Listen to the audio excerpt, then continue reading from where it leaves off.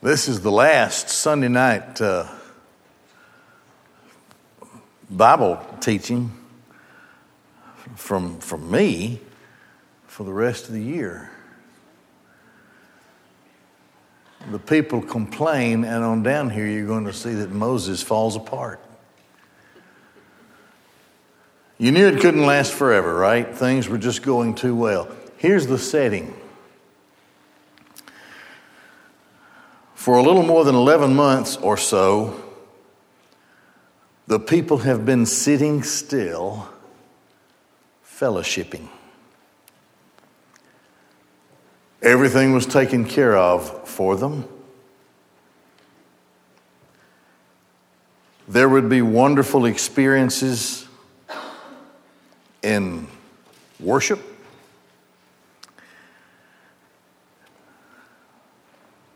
They were well organized now. An army which I'm sure at this point in time would have been one of the largest armies in the world. Now, they weren't that experienced, I suppose, but still there were a lot of them ready to fight on all four sides. They had the presence of the living God. It was visible. He cared for them. He fed them. And so now, after 11 months of just chilling out without any challenges,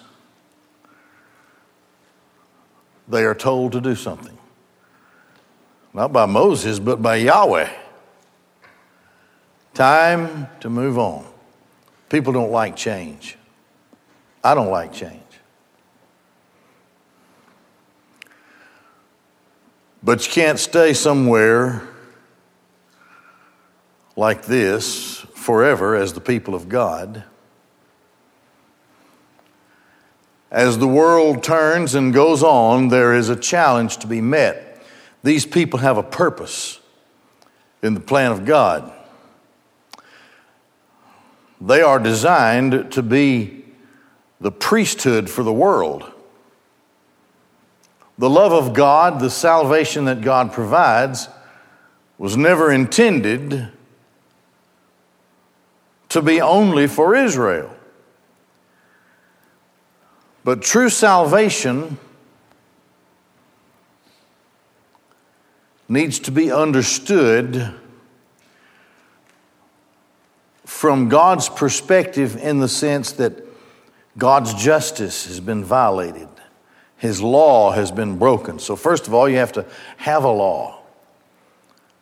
People are ignorant. They think they can do anything they want to do. They can define their own righteousness. And so therefore, God has to define what human perfection is. And this would be his demand. You can't stand in the presence of a holy God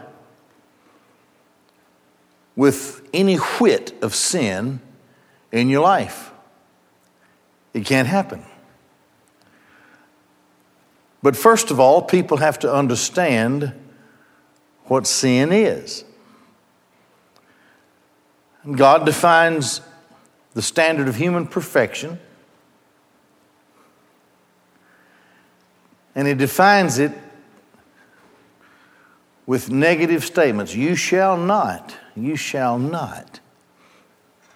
It carried with it, of course, the warning. It goes all the way back to Adam and Eve. You know, you can do whatever you want to except one thing. You shall not eat of this particular tree. And so man failed all the way. Abraham, they all failed. Israel has already failed. But the merciful God, Yahweh, will not be stopped in his eternal purpose, which he has declared he will work out through his people to his glory in the world. At this point in time, it will be through Israel, whether they like it or not. So now, with all of the organization that's been made, they are ready for war, they are ready for worship. They are ready for administration. They're ready to travel. All the details have been taken care of. Preparations have been made. Now it's time. Way back, hundreds of years earlier, God made the promise of a land.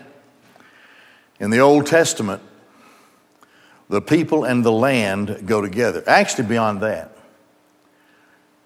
even into the millennial kingdom, a fulfillment of the land for the people, under the same covenant. So the people now, totally numbered in the millions, the ones who've been counted number in the 600,000s, I think. But all of those who haven't been counted and are there would bring them up into the 2 to 3 million number. And so it's time to move on. It's time to strike the rope of your tent and move toward the higher blessing. It's always been that God's people cannot, for some reason, I won't say cannot, but in the vast number of cases, have a very difficult time moving in faith. There's always somebody there who says, we can't do this. Here is the first record at this time after all of the organization has been made. The first time now, at this point, that the people will complain. The people were looking to complain. I intend to complain. I'm going to do something even if it's wrong. The people were looking to complain. It was evil in the ears of Yahweh. Yahweh heard, his anger flared, and a fire from Yahweh burned among them, consuming the extremes of the camp. That's pretty scary. The outer edges of the camp. He didn't consume them all, but there was a consuming fire at the extremes of the camp. The people cried out to Moses. Moses prayed to Yahweh, and the fire died down. He named that place Tav-Arah, burning, for the fire of Yahweh had burned among them there.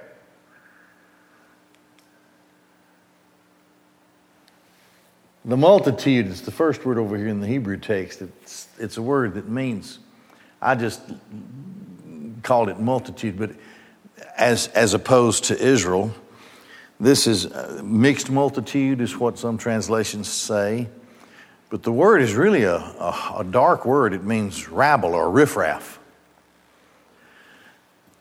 The overall picture is that as the Israelites were being delivered out of Exodus, there was some confusion, I suppose.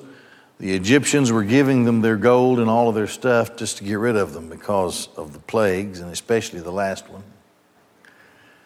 And with great joy and energy, they were exiting Egypt, and they were leaving their place of bondage. Tagging along were people who were of a mixed multitude. They were not truly sons of Israel, children of Israel. But in the rush and in the joy, who wants to stop and say to somebody, no, you can't come? Other slaves perhaps saw their opportunity for leaving, getting freedom. For whatever reason, a mixed multitude who really gave trouble all the way joined themselves with the Exodus. I do not say they joined themselves with Israel, but they joined themselves in the Exodus. And here we learn that it all started with them. But the riffraff, the rabble among them, began to have strong cravings. Then even the sons of Israel once again began to cry, and they said, "Who will feed us meat?" We remember the fish that we ate in Egypt, free of charge. Cucumbers, watermelons, leeks, onions, garlic. But now our bodies are dried out, for there is nothing at all. We have nothing but manna to look at. It was only by the grace of God that they got the manna. But God would care for them and take care. He provided water for them. He gave them everything they needed. The complaining starts from the outlying areas, the tag-alongs, and the fire falls. This should have been a lesson, you think? This should have been, well, actually, it should have been a lesson from the very start. I'm telling you something. If I had experienced the Passover night,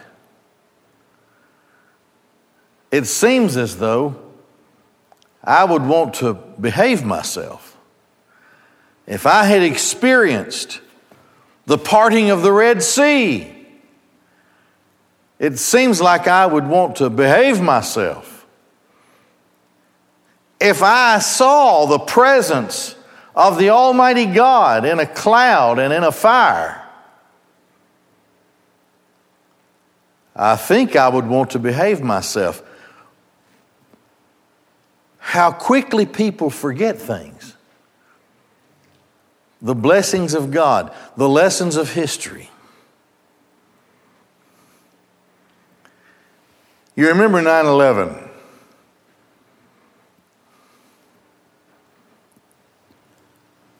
I don't think it was 10 years until we were actually entering into an era of some kind of strange political compromise that we swore we'd never do just 10 years earlier. Because we just forgot it.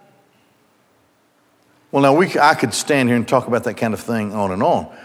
But there are lessons in the Old Testament about how horribly, it wasn't being forgetful, it was being absolutely disobedient, rebellious, and sinful.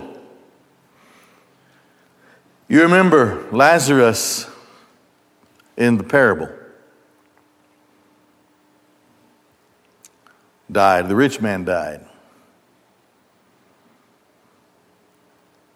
The rich man cried out, "Send Lazarus back from the grave.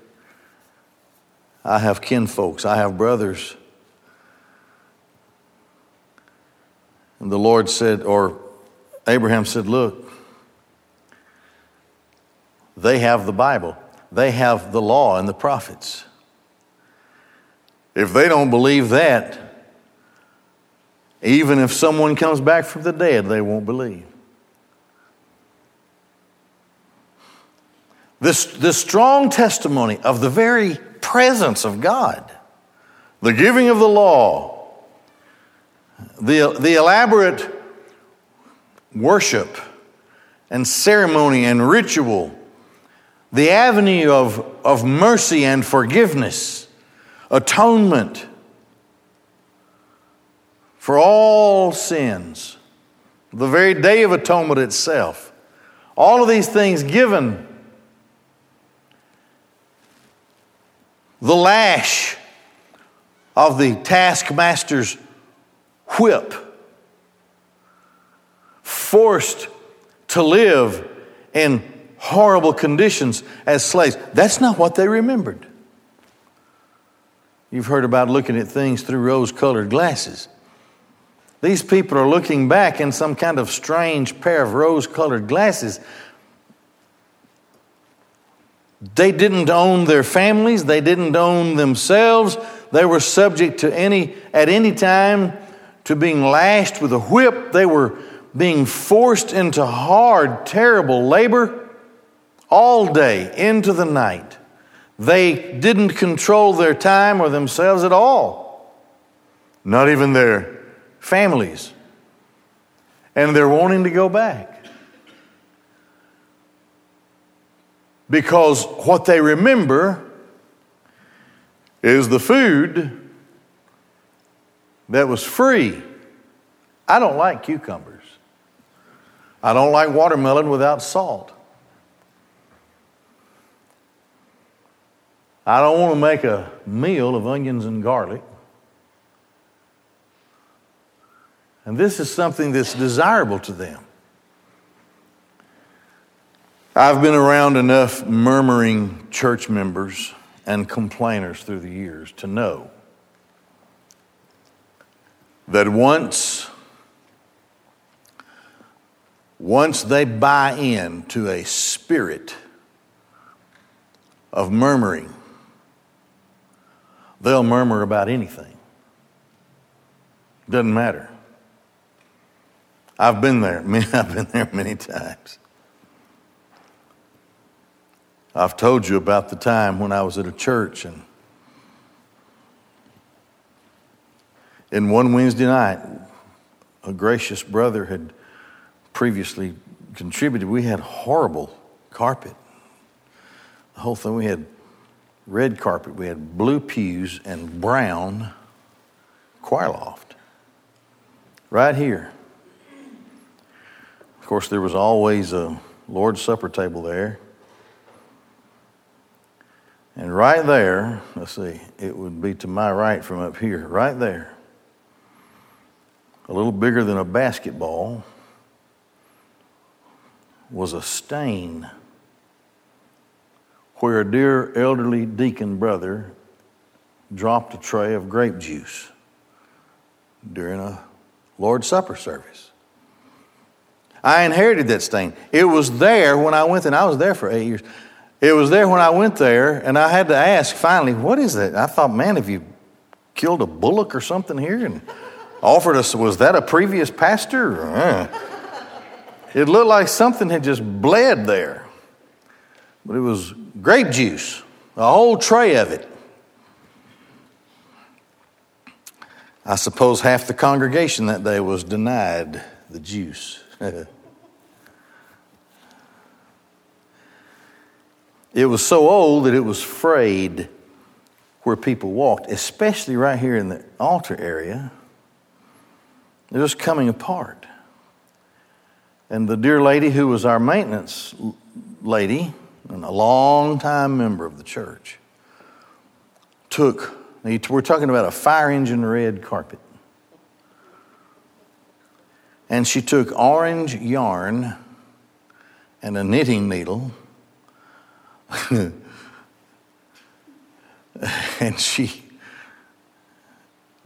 pulled that thing back together in those areas where they were pulling apart, fire engine red with orange yarn. People come to join the church, that's the first thing they would see. You know, you could almost see it on their faces. What?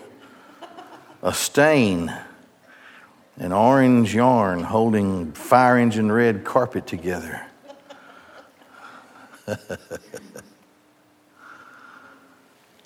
So I had this group of people, we want to change this out. Somebody gave all the money, changed out the carpet in one Wednesday night. One Wednesday night had people, they would take up the pews that needed to be took up. They took up the carpet. They removed the choir. These were like theater seats. They were kind of nice.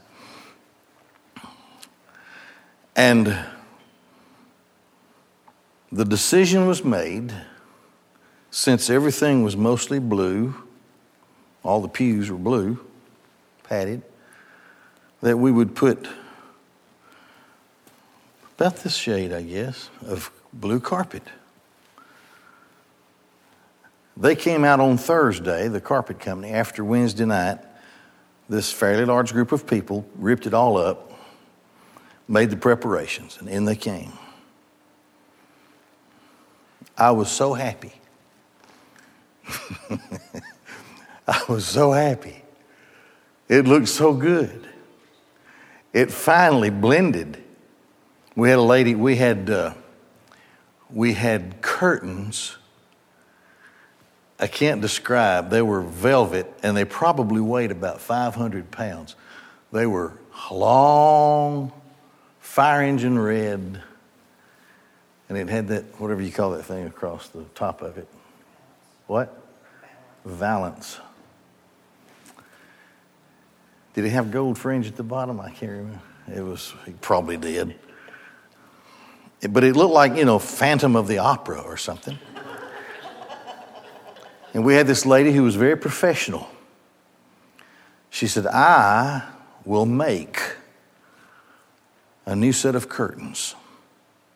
That's great. I don't know how many men it took to hoist down those curtains. Those things were heavy. And then she made a new valance. Beautiful thing. It was stained wood, and the fresh curtains were like eggshell or something. I don't know. They were kind of off-white a little bit, as I recall. Everything just blended in so perfectly. It was so beautiful. It was like a fresh breath of air or something. Well, that was on Wednesday night.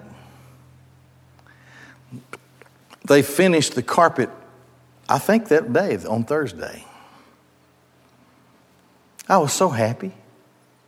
It looked so good. But then came Sunday.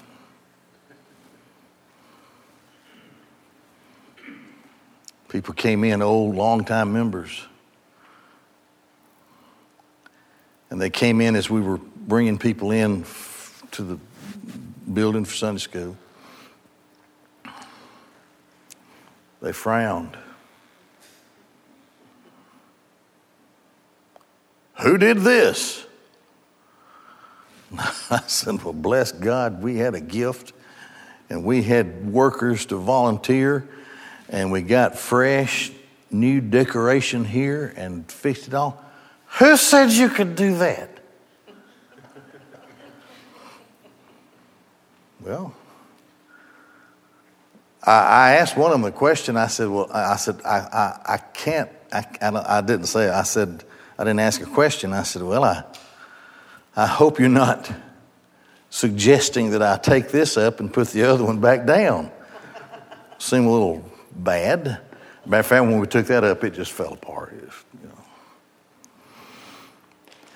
And this, I don't know, they may have still been complaining about that when I left. I can't remember. If it wasn't that, it was something else. I can tell you that. Because of the Spirit. We'll see that here in a minute. Because of the Spirit in the people. I had a church. It was my first church. Oh, man. I was very young. 26, I guess. 28, 27. I don't know. I'm so old I can't remember how young I was then.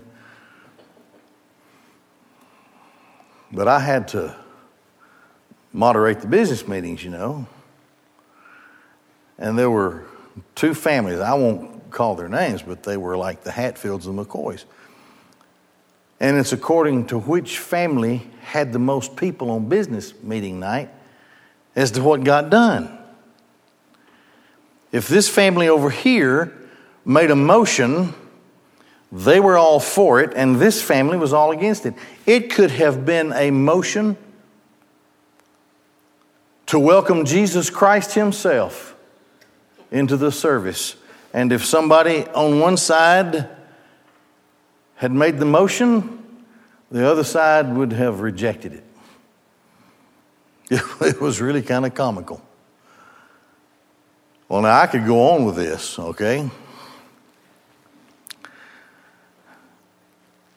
When the people have that kind of spirit, it's just there. What do you do? Now, you may as well complain Now, they're going to describe what the manna was like. The manna was like sweet wafers. What's wrong with a sweet wafer? Well, okay, so our bodies are dried out. There's nothing at all. See, that's not true. That's the way people are, though. We don't have anything. We just have this manna. You see the lie. There's a contradiction there. We don't have anything. We just have manna. So, it started with the mixed multitude. Now, the manna was like coriander seed. Its appearance was like the appearance of crystal. People walked out and gathered it. They ground it in a mill, crushed it in a mortar, cooked it in a pot, made it into cakes. It had the taste of oil cake. When the dew descended on the camp at night, the manna would descend upon it. Just go out and gather it. Be creative, make something out of it. And they had that all the time. They didn't like it. We want what we had in Egypt.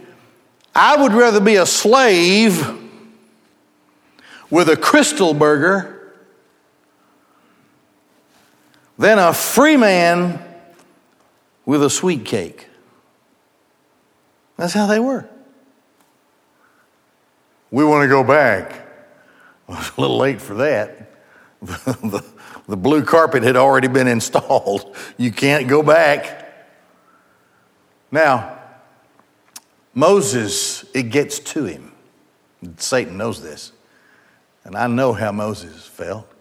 Moses heard the people weeping with their families, each one at the entrance of his tent. Yahweh became very angry, and Moses considered this whole thing evil. Moses said to Yahweh, "Why have you treated your servant? What did I do?" That's pretty good. Why couldn't I have led the Amalekites? Why have you treated your servant so badly? Why have I not found favor in your eyes that you placed the burden of this entire people upon me? Now Moses, and this is a standard reaction, what have I done that you would put me here in this place? Did I conceive this entire people? Did I give birth to them? He's getting kind of sassy now with Yahweh. That you say to me, carry them in your bosom as the nurse carries the suckling to the land you promised their forefathers. It's getting to Moses. You can see this. It's getting to him.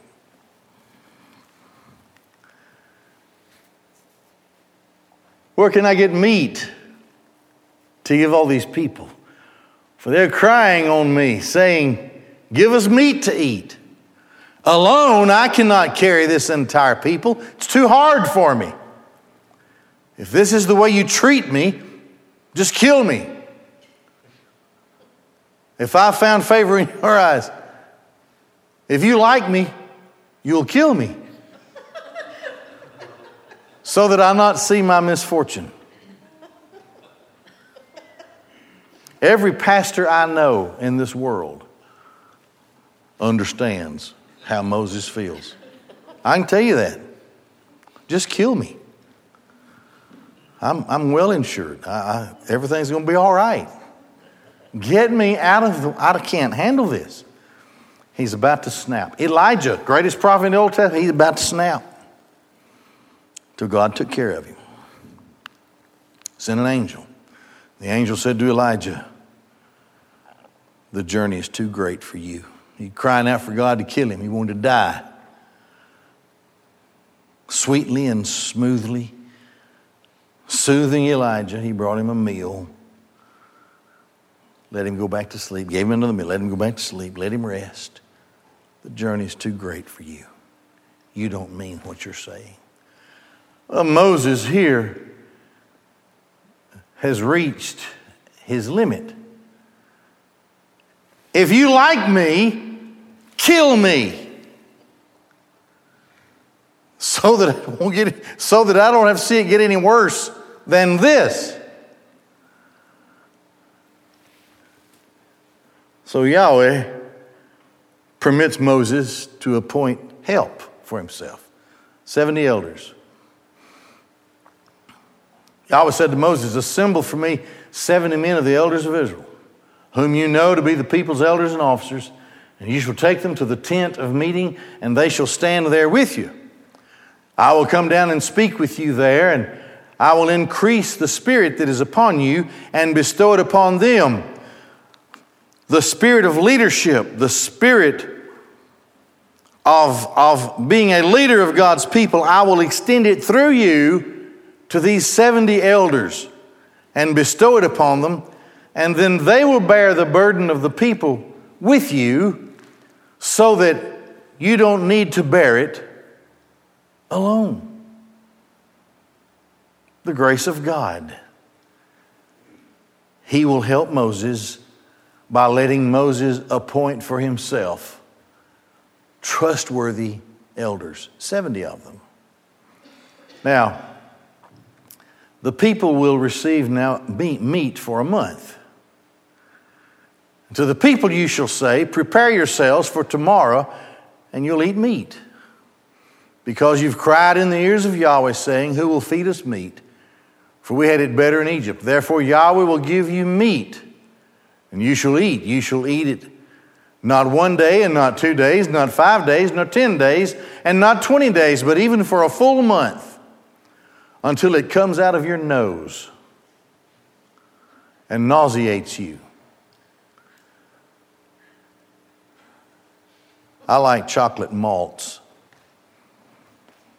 But when I get into about the third one, I'm done with it, you know. The manna was easy on you. I'm going to give you some spicy birds. And you're going to like it. I'm going to force feed you. This is like waterboarding. We're going to jam these quails down your throat. You want meat? I'll give you meat. Until it nauseates you. I like this. Because you have despised Yahweh who is among you. I'm in the middle of you. Where do you think excuse me, I'm standing here. Why are you complaining? And you cried before him saying, why did we ever leave Egypt? What a horrible thing to say. For all that God did, that they could be delivered from bondage, his people that he chose. And now Moses' faith suffers a little bit. Moses said 600,000 people on foot are the people in whose midst I am. And you say, I will give them meat and they'll eat it for a full month. If sheep, cattle were slaughtered for them, would it suffice for them? If all the fish of the sea were gathered for them, would it suffice for them? Well, the answer is no. Once you can't be satisfied, you can never be satisfied. It's just the way it is. Then Yahweh said to Moses, is my power limited? Now you will see if my word comes true for you or not. You think I can't send enough meat to feed not just your army that you've numbered, but all of their family members, 3 million people? You think I can't do that? What tremendous lessons. I don't care what it is that any of us ever face. The power and reach of Yahweh is infinite. It's unlimited. There's nothing he can't do. Nothing he can't do. You will see if my word comes true for you or not. Moses went out and told the people what Yahweh had said. He assembled 70 men of the elders of the people, stood them around the tent. Yahweh descended in a cloud and spoke to him, and he increased some of the spirit that was on him and bestowed it, went out from him to 70 elders. when the Spirit rested upon them, they prophesied. But they didn't always do this. They didn't continue. But for this moment, the power of the authority and the declaration, the power of the declarations of Moses, the man of God, would go through his elders. And they had a spirit that Yahweh put on Moses, and it went out from Moses to them. And that bonding of Moses and his elders caused these elders to know that this is exactly what Yahweh's will is. And so in Moses' place and in the strength of Moses, they go forth and they prophesy. Now 2 men remained in the camp. There were 68 of them that came. 2 of them didn't. Probably they were ceremonially unclean at that point in time to come into the tent of meeting, but Yahweh accepts their absence, so everything's okay there. The name of one of them was Eldad, the name of the second was Medad. The Spirit rested upon them. They were among those written, but they did not go out to the tent, but still they prophesied in the camp. The lad ran and told Moses, saying, Eldad and Medad are prophesying in the camp. Joshua the son of Nun, Moses' servant from his youth, answered and said, Moses, my master, imprisoned them. And Moses said to him, are you zealous for my sake? If only all of Yahweh's people were prophets, that Yahweh would bestow his Spirit upon them. Then Moses entered the camp, he and the elders of Israel.